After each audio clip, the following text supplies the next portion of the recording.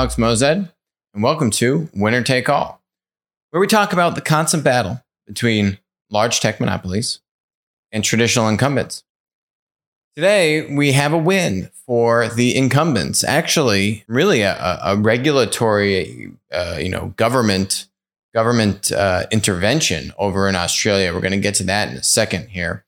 But first off, not really monopoly status yet, but certainly I think will be well on its way to at least accomplish platform conglomerate status in relatively short order. Here is Roblox. Roblox has probably run arguably one of the most suspenseful IPO. Now it's actually a direct listing processes ever. We were dangled and teased with a Roblox IPO at the end of 2020. Then it was now a direct listing, which was supposed to happen in February. And now it looks like it's going to be March.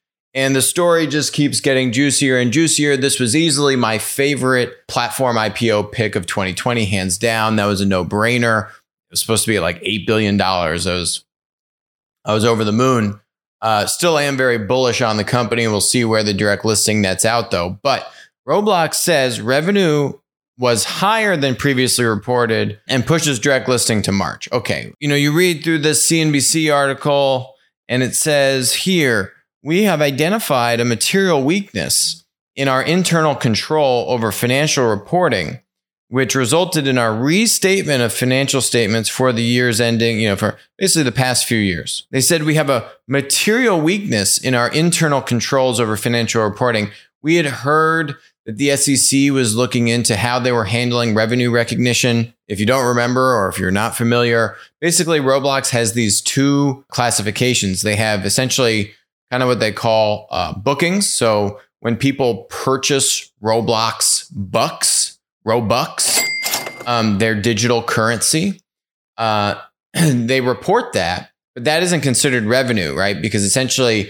think of it as just transferring, say USD into Robux, and it's just a currency. But that's why Roblox is cash flowing, right? They're just spinning off so much cash because guess what? Someone's paying them money, let's say US dollars here, to purchase Robux, which is just made out of thin air. It's Roblox digital currency. So their free cash flow is phenomenal for this reason. But Roblox didn't want to report that as revenue, right? And so they went into a lot of this. We covered it in depth when we were first covering their IPO, end of 2020. And so revenue is when you actually consume the Robux, right? When you buy that cape or that item or whatever it is with your Robux, right? We had heard that their revenue recognition protocol was coming under scrutiny by the SEC. Turns out that was correct, but in the other direction. Not that they had overstated their revenue, actually that they had understated their revenue. So, I don't know. The CNBC article left me wanting. So we dove into their actual amendment that they made and filed with the SEC. And here is the juice. Page 33, my lucky number. So here's this, we have identified a material weakness, and then we restated all of our stuff, right?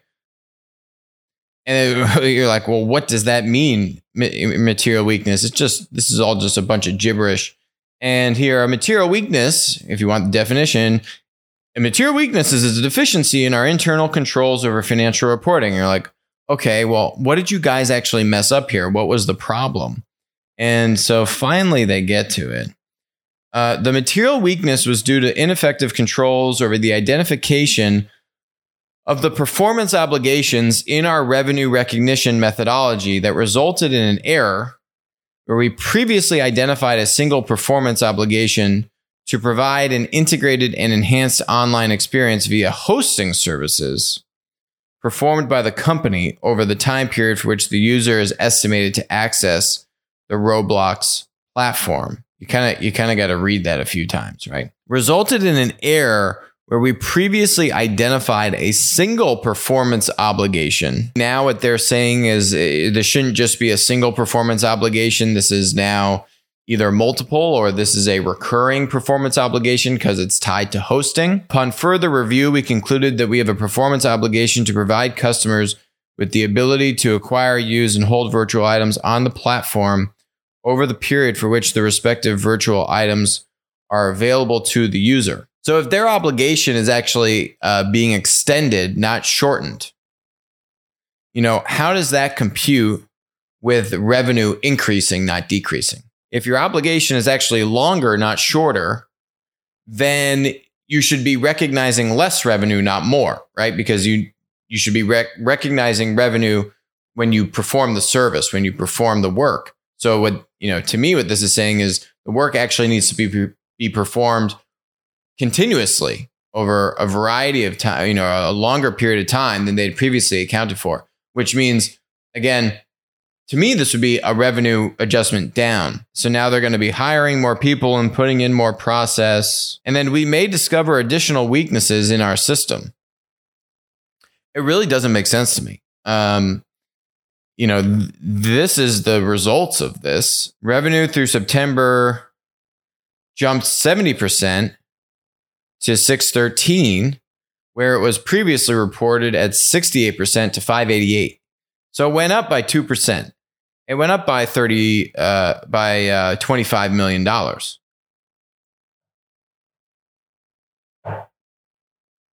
I don't get it.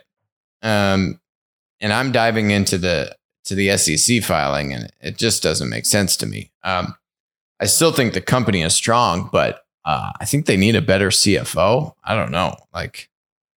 What's going on here, guys? You had to service the customer longer and recognize revenue over a longer period of time. But then your revenue went up and not down. I mean, there's got to be something else that came up, and that was maybe one example of the issue. Now, all of this is now resulted in them pushing the direct listing into March. Direct listing, because they also did a fundraise. They raised over $500 million, which was essentially what they were planning to raise from the IPO. They raised that at basically 4x the valuation they were planning to go public at back in 2020. And now they're just doing the direct listing, which effectively gets them the same thing, right? It effectively allowed them to raise the money they were going to IPO at to fundraise, right? But they had, 75% less dilution because they 4x their valuation. And then they're going to get the liquidity from being a public company by doing a direct listing. But I don't think maybe they will. I don't think they're actually going to fundraise and do the direct listing. I think they're just going to just do the direct listing and get the liquidity for their shareholders.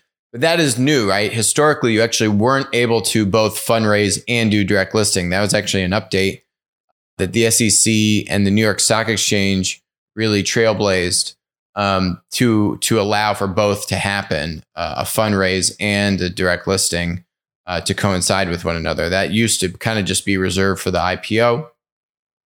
Despite what the bankers tell you, they're not happy about that rule change. So, yeah, still a very strong company.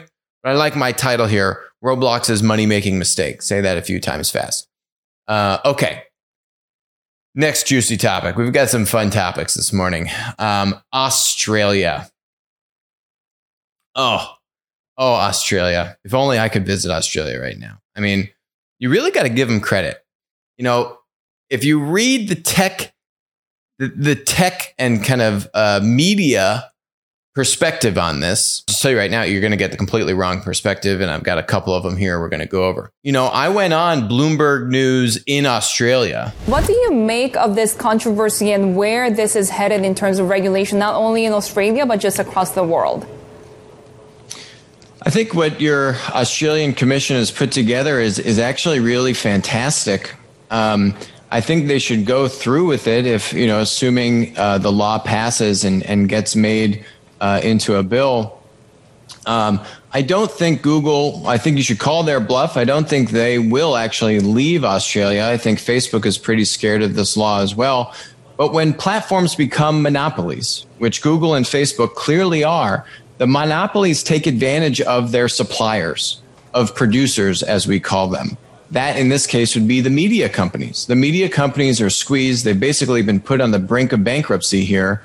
to me, there's nothing wrong. I actually think it's a fantastic way to look at it, to say the government is going to support media companies, the creators of all this information, to get their fair share of payments from the tech monopolies that have absolute leverage over the creators, as we have seen. So I hope that not only will Australia go through with this, I don't think Google and Facebook will actually pull out of the country and the continent for that matter. Okay, I got one of the two. I knew ultimately Google would not have it in them to see this through. How did I know that? Well, it comes down to people. And at the end of the day, what kind of leader are you? Are you going to allow your company to be, pushed around effectively by the Australian government? And it goes back to managers being the CEO versus the founder being the CEO. Let's look at this clip. So this is from the House Judiciary Committee when it was at the end of the House Judiciary Committee, when they were interviewing Sundar and Zuckerberg and, all the tech monopoly CEOs.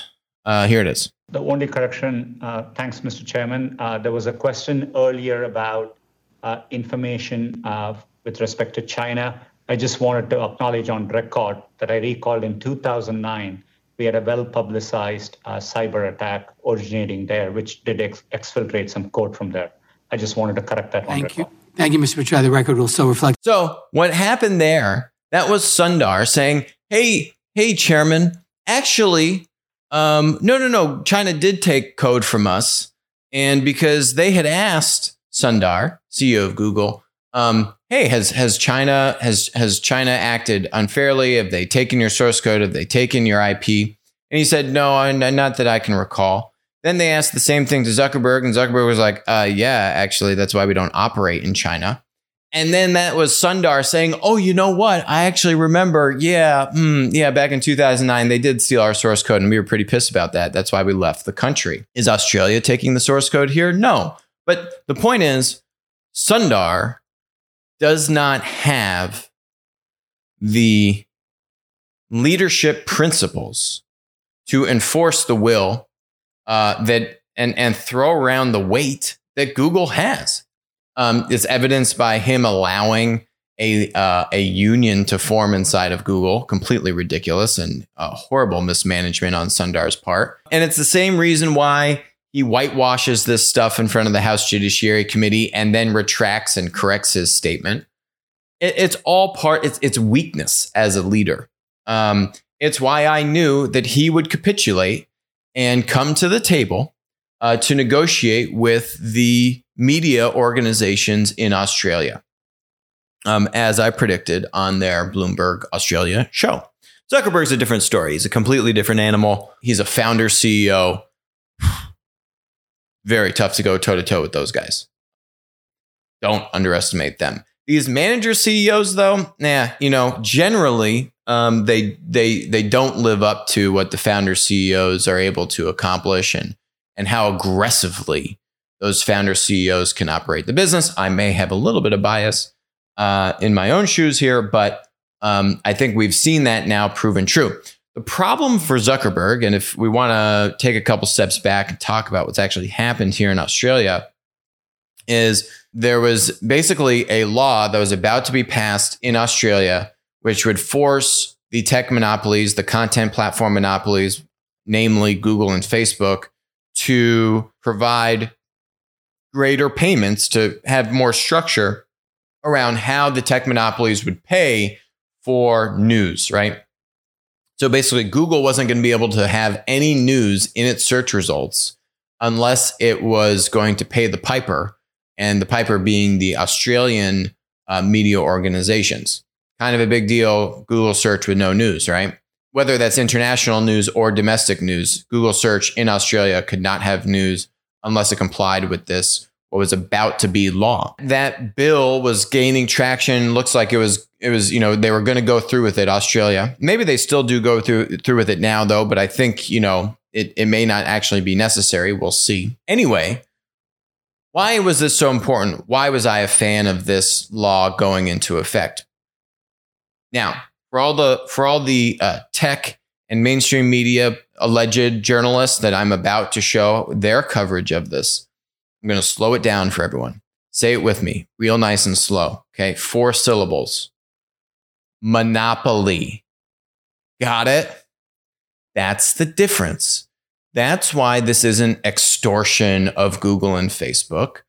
And that's why, as I made in my point on Bloomberg, you can't negotiate with a monopoly. It's an oxymoron. Okay. When the monopoly has monopoly power, when the platform gets monopoly scale, what do? So I'm a broken record. They take advantage of their suppliers. They squeeze the suppliers. Who's the supplier in this scenario? The media companies. We've had Tim Kendall on the show. He was he was head of monetization at Facebook, like employee 20 or something like that. He did that Netflix documentary all about, Facebook's algorithms and how they're kind of corrupting our brains and all these things. Anyway, we had him on the show. And what we were talking about is exactly this. The media organizations are beholden to Facebook and Google. More specifically, they are beholden to Facebook and Google's algorithm. The media organizations have been bankrupted. Their business model has been shot to smithereens.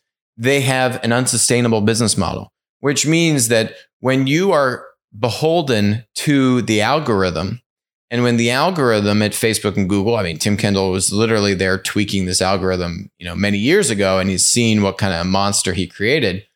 And he's testified in front of the House and in front of Congress and elsewhere globally about this problem, is that the algorithm wants one thing. The algorithm wants engagement. And why does the algorithm want engagement? Because it's trained to maximize engagement at all costs. And the algorithm maximizes engagement because engagement maximizes what? Ad revenue. And that's the vicious cycle. And the media orgs, it doesn't take a genius to figure out what gets you the most engagement on Facebook and Google. That triggering, that that really contentious, that really much of it fake news, which gets shared, which gets people reading, which gets people into a frenzy. And, now you have the past, however many years of American history kind of played out for you. And just the kind of echo chambers and all these things are all part of a derivative here that the algorithm and the media organizations are way too tightly coupled with one another, right? If your business model is unsustainable and you need every little ounce of ad revenue coming out of Facebook and Google, the monopolies that control how your content, your media is consumed, and the algorithm doesn't care if it's real news or fake news or incendiary or true or peaceful or incendiary or triggering, right? And it just says, give me engagement. You're going to write stories that accomplish that, right? Because your editor says, hey, write these stories or we go bankrupt and you get fired and then you don't have a job. What do you think is going to happen? So the whole point of this regulation in Australia, which for some reason, should be expected, all these kind of tech and media pundits just, right over their head, don't see, is that you need to decouple the two. You can't have an independent, unbiased, truthful media industry if their business model is unsustainable and they're tied at the hip to the Google and Facebook algorithm, right? It just doesn't work. You need to help these organizations have some just independence, some way to just have control over their own destiny. Right now, they don't have that. So that's what the Australian government was seeking to do here, was to say, look, they have absolutely no leverage in negotiating with, say it with me again real slow, a monopoly. If this was just a private business that wasn't a monopoly, it's a very different story. And a lot of this media stuff, which I'm going to cover here, I would agree with. But the difference is these are, one more time, third time, last time I'll do this, a monopoly. Okay. Just people right over their head. Somehow they just forgot that Google and Facebook are monopolies. Let's look at this. Let's look at some of this real stellar reporting. And I hate to do this because I love the guy. but he's on the wrong side here. First example is Ben Thompson. Guy's just not getting it on this. Google makes a deal with News Corp, and then, he's making these memes saying that, the ACCC, this Australian law, was just about the money. And like, there's something wrong with that, right? And so what this legislation was trying to do was now just, a cash grab, basically, for, Rupert Murdoch. But Rupert Murdoch News Corp is one of, there are a variety of different media organizations in Australia. This doesn't need to become a partisan thing. This doesn't need to be a Rupert Murdoch News Corp thing. Specifically, Google objected to provisions that it required it to pay on a pay-per-link basis, no matter where those links appeared. As I noted, the fact that Google has started funneling money to publishers in other countries shows how off-base the vast majority of reporting about this code has been. What this deal makes clear is that the Australian government and News Corp, which controls the majority of Australian media and which supports the current majority party, didn't actually care about those provisions either. So he updates his meme here. There's Google. And you guys have seen this meme. The astronaut with the gun to the other astronaut's head behind him. Wait, it's just about the cash, says Google. Other guy goes, yeah, always has been. And the gun is now this law that was about to go into effect. The Australian government effectively threatened Google that it would impose completely unacceptable conditions on their product unless they paid up. Google has now paid up, and so the government is satisfied. Never mind that the pay up didn't go to the taxpayers of Australia. Rupert Murdoch is happy, so everyone is happy. Yeah, it's about the cash. Okay. Like, what do we live in? A society that just operates magically, and it's just pixie dust, and you just put pixie dust into the machine, and then the machine operates and everyone gets paid and just life goes on, right? Money matters. Okay. Google and Facebook, do they care about money? Yeah, they care about money. That's why they didn't like this bill, because it was going to force them to pay money. They didn't get to control the money flows to the media organizations. So the Australian government is the bad guy because they're helping the media organizations get more money. And now this is, some kind of conspiracy theory here with Rupert Murdoch. You don't have independent journalism, whether it's Rupert Murdoch or Bloomberg News Australia, which I was on, or any of these groups, when they are tethered to the hip of the tech monopoly. And so all this bill did was help give a little bit of leverage, yes, to get money for the content creators who have been squeezed and put on the brink of oblivion, on the brink of bankruptcy, and can't have any independent journalism as a result. So I actually think this will help reduce fake news. I actually think this will help improve the objectivism of media organizations. I actually think this will help maybe not get it back to where it was 20 years ago when, media organizations were making a lot of money. When media organizations are making a lot of money, they can have journalistic standards. When you don't make money and you're just struggling to survive, journalistic standards, as we have seen, get thrown out the window. It's not a partisan thing. It's just how the world works when you don't make money. You're in survival mode. You can't have journalistic standards. Survival mode. You got to have the lights, you got to keep the lights on. You got to keep people paychecks going through, even though you've had years of massive layoffs and so on and so forth. So now here's the predicament. Actually, let me show you one other thing. Australia kerfuffle wins Facebook friends. Okay, says the information. Commentary today and yesterday supported Facebook's decision to block news content in Australia rather than give in to the proposed Australian news code governing how much internet firms pay for the content. While Facebook's stance makes perfect sense, and local publishers may well regret losing access to the social media's network audience, something in the debate seems a little off. Oh, really?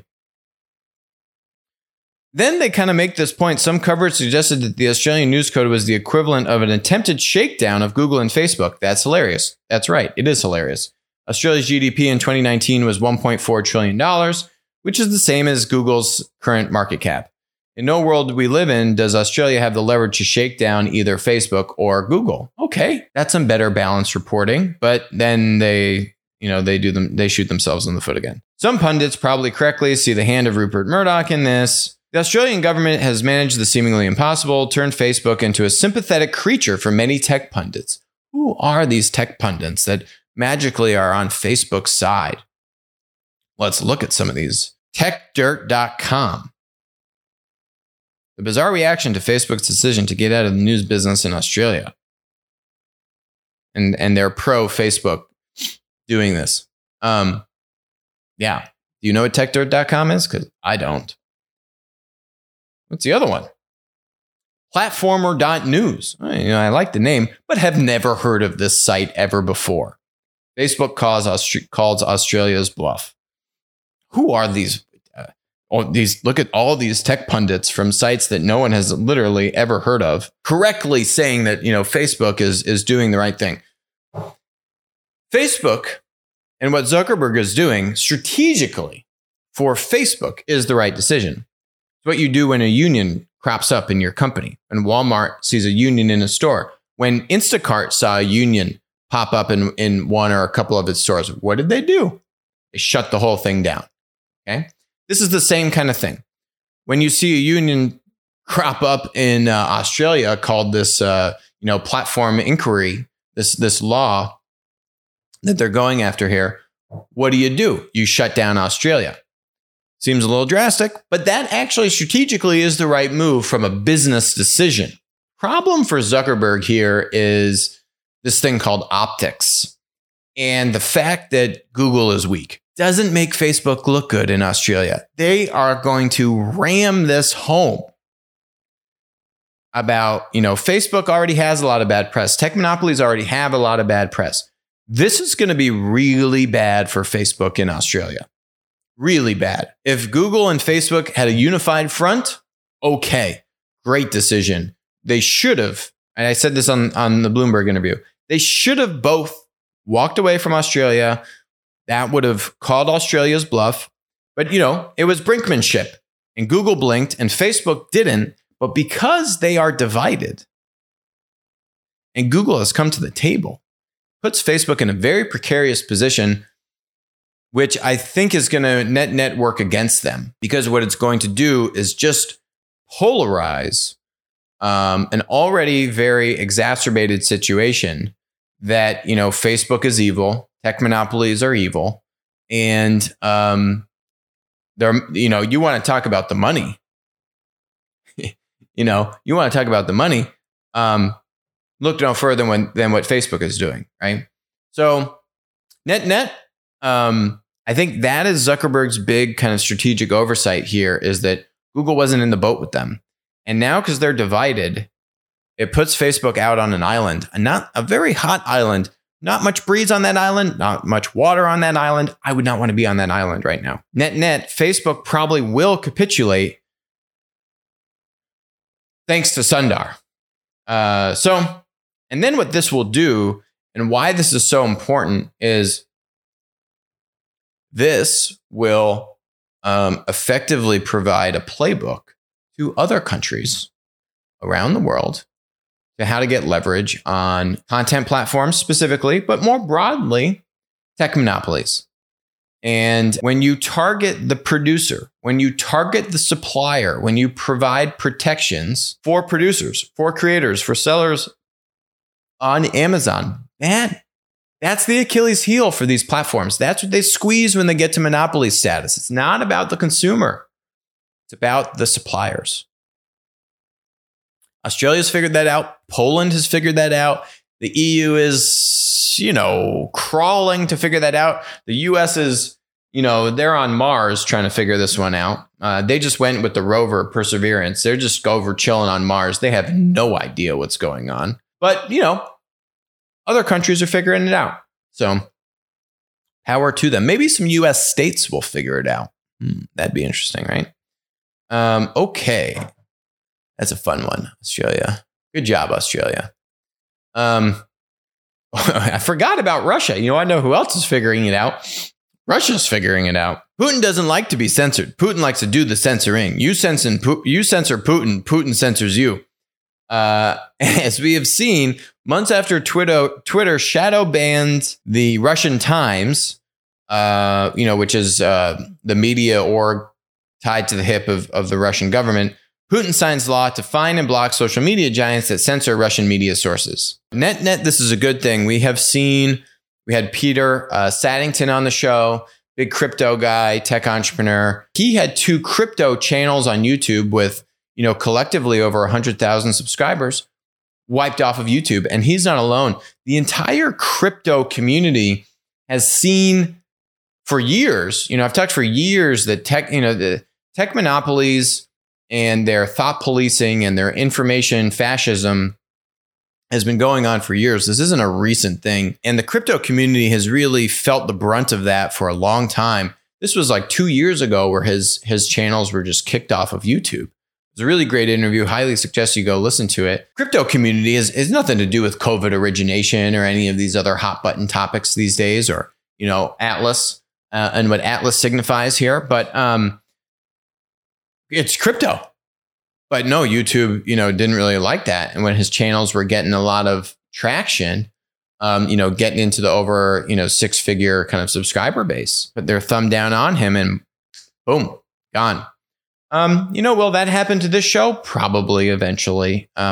Which is why if you want to see, the real juice, we've already had to edit proactively some of our stuff on YouTube. It's just too hot for TV.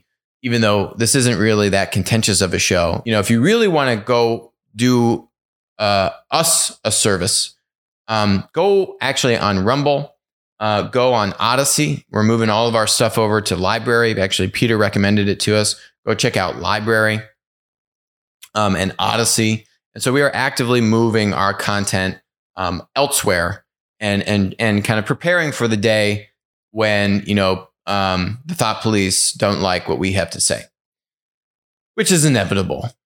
We all just need to recognize that. It's a very sad time of kind of Orwellian content, information censorship that we live in. Thanks to, fourth time, say it with me slow, monopolies. So Russia's picking up on this. And, another favorite topic here. Twitter. I don't know. Just the media loves to kind of say, "Oh my God, look at how well Twitter is doing." Actually, there's a bunch of articles that, when they were looking at Twitter's fourth quarter earnings, they said, "Wow, look, they had 1 million more actively engaged users." It was like from 35 to 36 million or something from Q3 to Q4 of 2020. Wow, look at that engagement growth. That's pathetic. And then they say, and they grew their engagement and they kicked off President Trump, their most popular creator on Twitter, kind of proving that they can still have engagement growth while kicking off their most popular creator. What they failed to connect the dots on is that the Q4 ends December 31st, 2020. They kicked Trump off in January. Come on, work with me here. Journalists, come on, just dates. Anyway, so Twitter fiscal, for their 2020 year, okay, this company is nowhere near tech monopoly status. This company is not in a good position.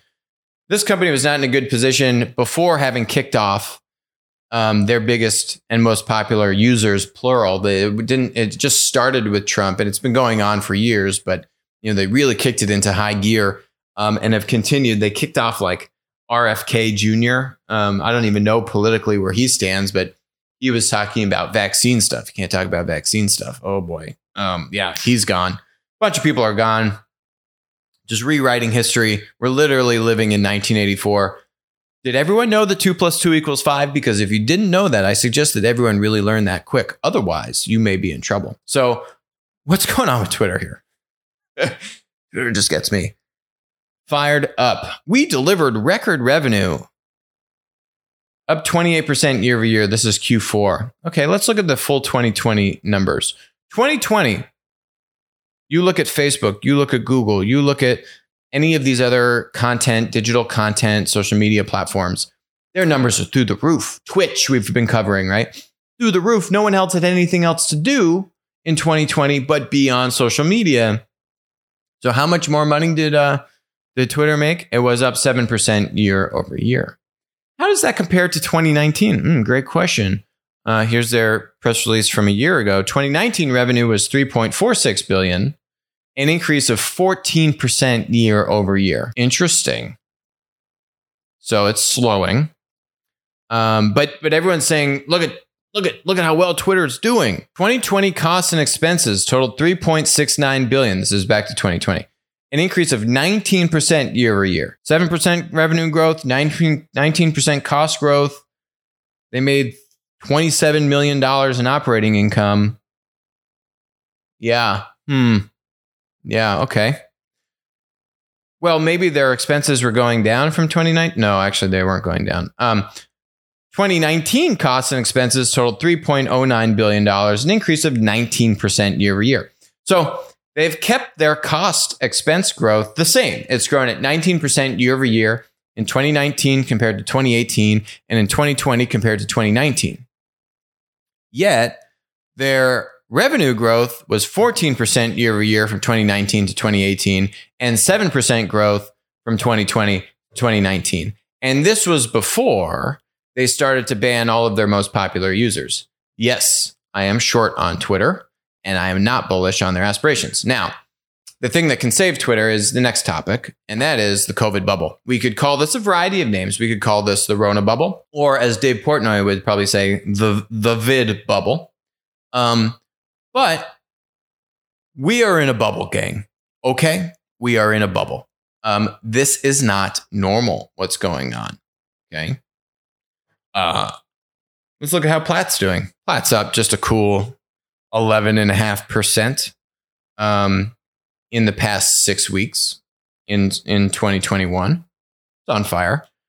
Since inception, it's up 98% since May of 2019. I mean, look at this chart.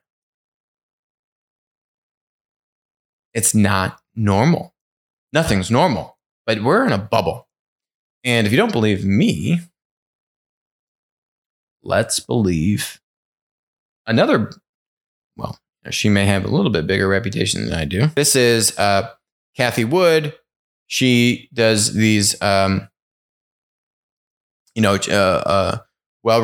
ETF creator and manufacturer. And here's her interview. We don't want profits now.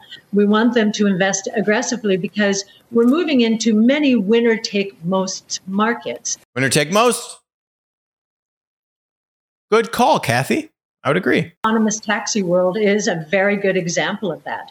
That is why our confidence in Tesla, going back to the largest position in our portfolio, is so high. I'm going to ask you about more stocks in just a moment. You spoke of a lot of the stocks in the flagship fund as having a longer runway than maybe some would suggest the pandemic would say. It seems undeniable to me, though, that you must be thinking about the impact of higher rates on the kinds of stocks that have been tried and true winners for you all throughout, whether it's the Signature Fund, the FinTech Innovation Fund, and even other areas of the ETFs that you have. Are you worried that as rates go up, those stocks could come down? What he's getting at is rates going up. That means the Fed interest rates going up. You could also layer into that quantitative easing versus quantitative tightening. It's another kind of topic here of just money flow into the system or out of the system. What's supposed to be the Fed's primary kind of absolute goal is to keep inflation, under 3%. And if you look at the stock market, you look at the housing market, you look at a lot of different markets, many of them, for more affluent, individuals that have cash that can benefit from this just insane influx of cash into the system. We had Jim Rickards on the show a few weeks ago talking about a lot of this. Eventually, this kind of monetary thinking of just flushing more money into the system as a way to produce GDP gains and all this stuff. There's a point of diminishing return is one of the points Jim made. And then after a certain while, all you're doing is just now causing hyperinflation. So what this guy on CNBC is getting at, Scott I think is his name, is that if we see inflation, does that mean that then the price of equity stocks goes down? What do you think about that, Kathy? Right? Because if the Fed starts to see inflation, they should stop injecting more money into the system, right? Because that helps cause inflation. And they should then start to raise interest rates, right? So if you raise interest rates, money is more expensive and, therefore hopefully can curtail inflation. Those are kind of the classical mechanisms that they have. So here's what she has to say. Well, I do believe if rates were to take a sharp turn up, that we would see a valuation reset, and our portfolios would be prime candidates for that valuation reset. Of course, that means Tesla's her baby. That the multiples, and then she goes on to talk about multiples and PE multiples and all these things. At some point, I don't know when, the bubble is going to have a reckoning. I'm not saying it's going to be what happened 20 years ago with, the .com bubble and all these kinds. I can't predict the future like that. Okay. What I can tell you is we're certainly seeing signs of inflation. Just look at the equities markets, look at, what's going on with the home market, all these other areas. And if you're starting to see inflation, can the Fed sustain what it's been doing? I mean, theoretically, the Fed can do whatever it wants, but will it? And then what she's saying is if the Fed starts to raise rates, she says drastically. I think the moment the Fed starts to signal that they could be raising rates, Janet Yellen just actually today came out and said that they're not raising rates. They're just going to keep on keeping on, which keeps the cycle going until potentially, some other kind of calamity happens. But you're seeing these spike ups, right? You're seeing just a lot of irregularities in the market. We've covered the GameStop stuff, the silver shortage, Elon saying, hey guys, put money into crypto because I'm not sure if I'm okay with everything that's going on. That's Elon, right? Elon saying, yeah, we may also put money into gold. He's a smart guy. Smart people are diversifying their money outside of just stocks and equities. Okay. Jim Rickards may not love crypto. Fine. Jim Rickards, you know what Jim Rickards loves? Gold. And other kind of physical hard assets like real estate and these kinds of things. So everyone can make up their own opinion, but we're seeing a bubble, in my opinion, and more evidence of just all the wackiness that's going on. I mean, look at this China box office. The box office hits huge $775 million holiday weekend. China's open. China's popping off. Almost $1 billion holiday weekend. Meanwhile, the United States and the rest of the world is shut down. For those conversations, you got to go over to our Rumble. Can't talk about that stuff on YouTube. In closing, though, going back to Tesla, Kathy talks about Tesla. And, some people have been asking, is Tesla a platform? And the answer today is no. But that doesn't mean that it won't eventually become a platform. There's a couple cool things here with Tesla that I'm going to touch on.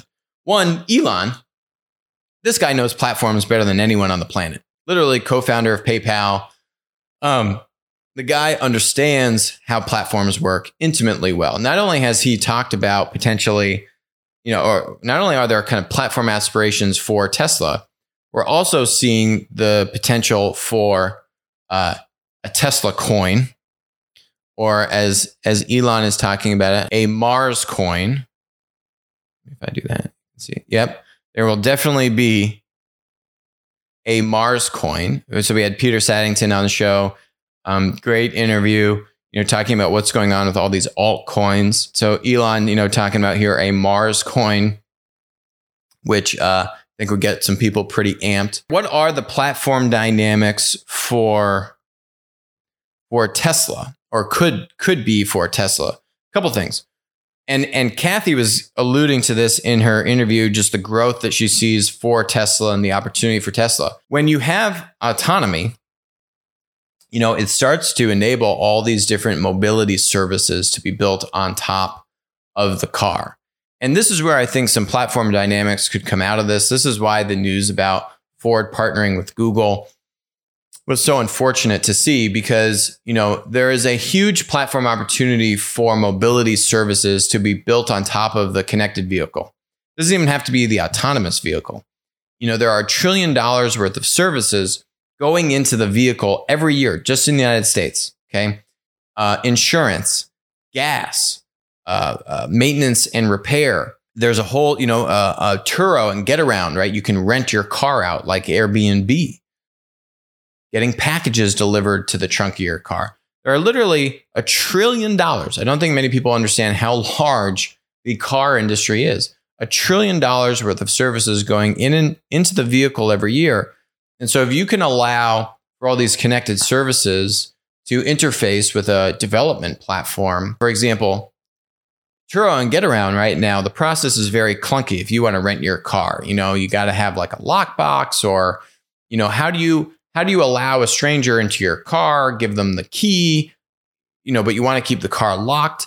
That transfer process is very difficult. Every OEM has their own different app for, a digital remote unlock and lock of the car and all these things. It's not easy. There's no common standard protocol. There's no common standard development platform for all those services to be built on at scale. Turo and Getaround don't want to build 10 different apps, 10 different integrations into 10 different connected vehicle APIs for all the different OEMs. It's just not sustainable. The big thing that you're seeing with autonomy to kind of take that development platform forward, which is where Tesla is very well positioned, is when you understand that cars on the road, 97% of that time, it's actually idle. 97% of the time that you own a car or that you use your car, you actually only use your car on average 3% of the time. 97% of that time it's idle. It's sitting in your garage or outside your house or whatever it is. You're not using it.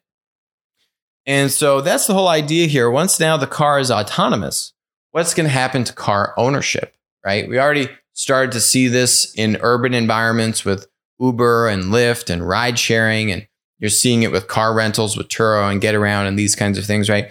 But the whole dynamic of car ownership, when you have now fleets of autonomous vehicles and the kind of platform models that can then be layered in on top of that, I think that's one of the really exciting areas where Tesla's platform model could really come to fruition, both in twofold. From a connectivity standpoint, pre-autonomy, just all the connected services that can come on top.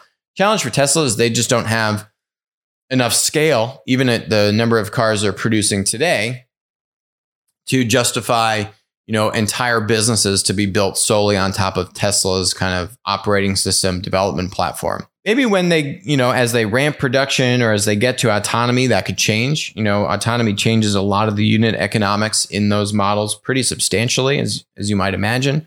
But autonomy is still a little bit of a ways off here when we're at kind of level 4, like fully autonomous, state. But Tesla's certainly on its way. Elon understands platform models better than just about anyone, and the tech, the connectivity inside of the Tesla and the autonomy progress that they're making really put them in a very advantageous way that maybe even if Tesla can't substantiate the platform model solely on their own fleet of vehicles, maybe they could actually open up that development platform to other OEMs to then piggyback on top of. We'll see multiple ways that this thing could get sliced up.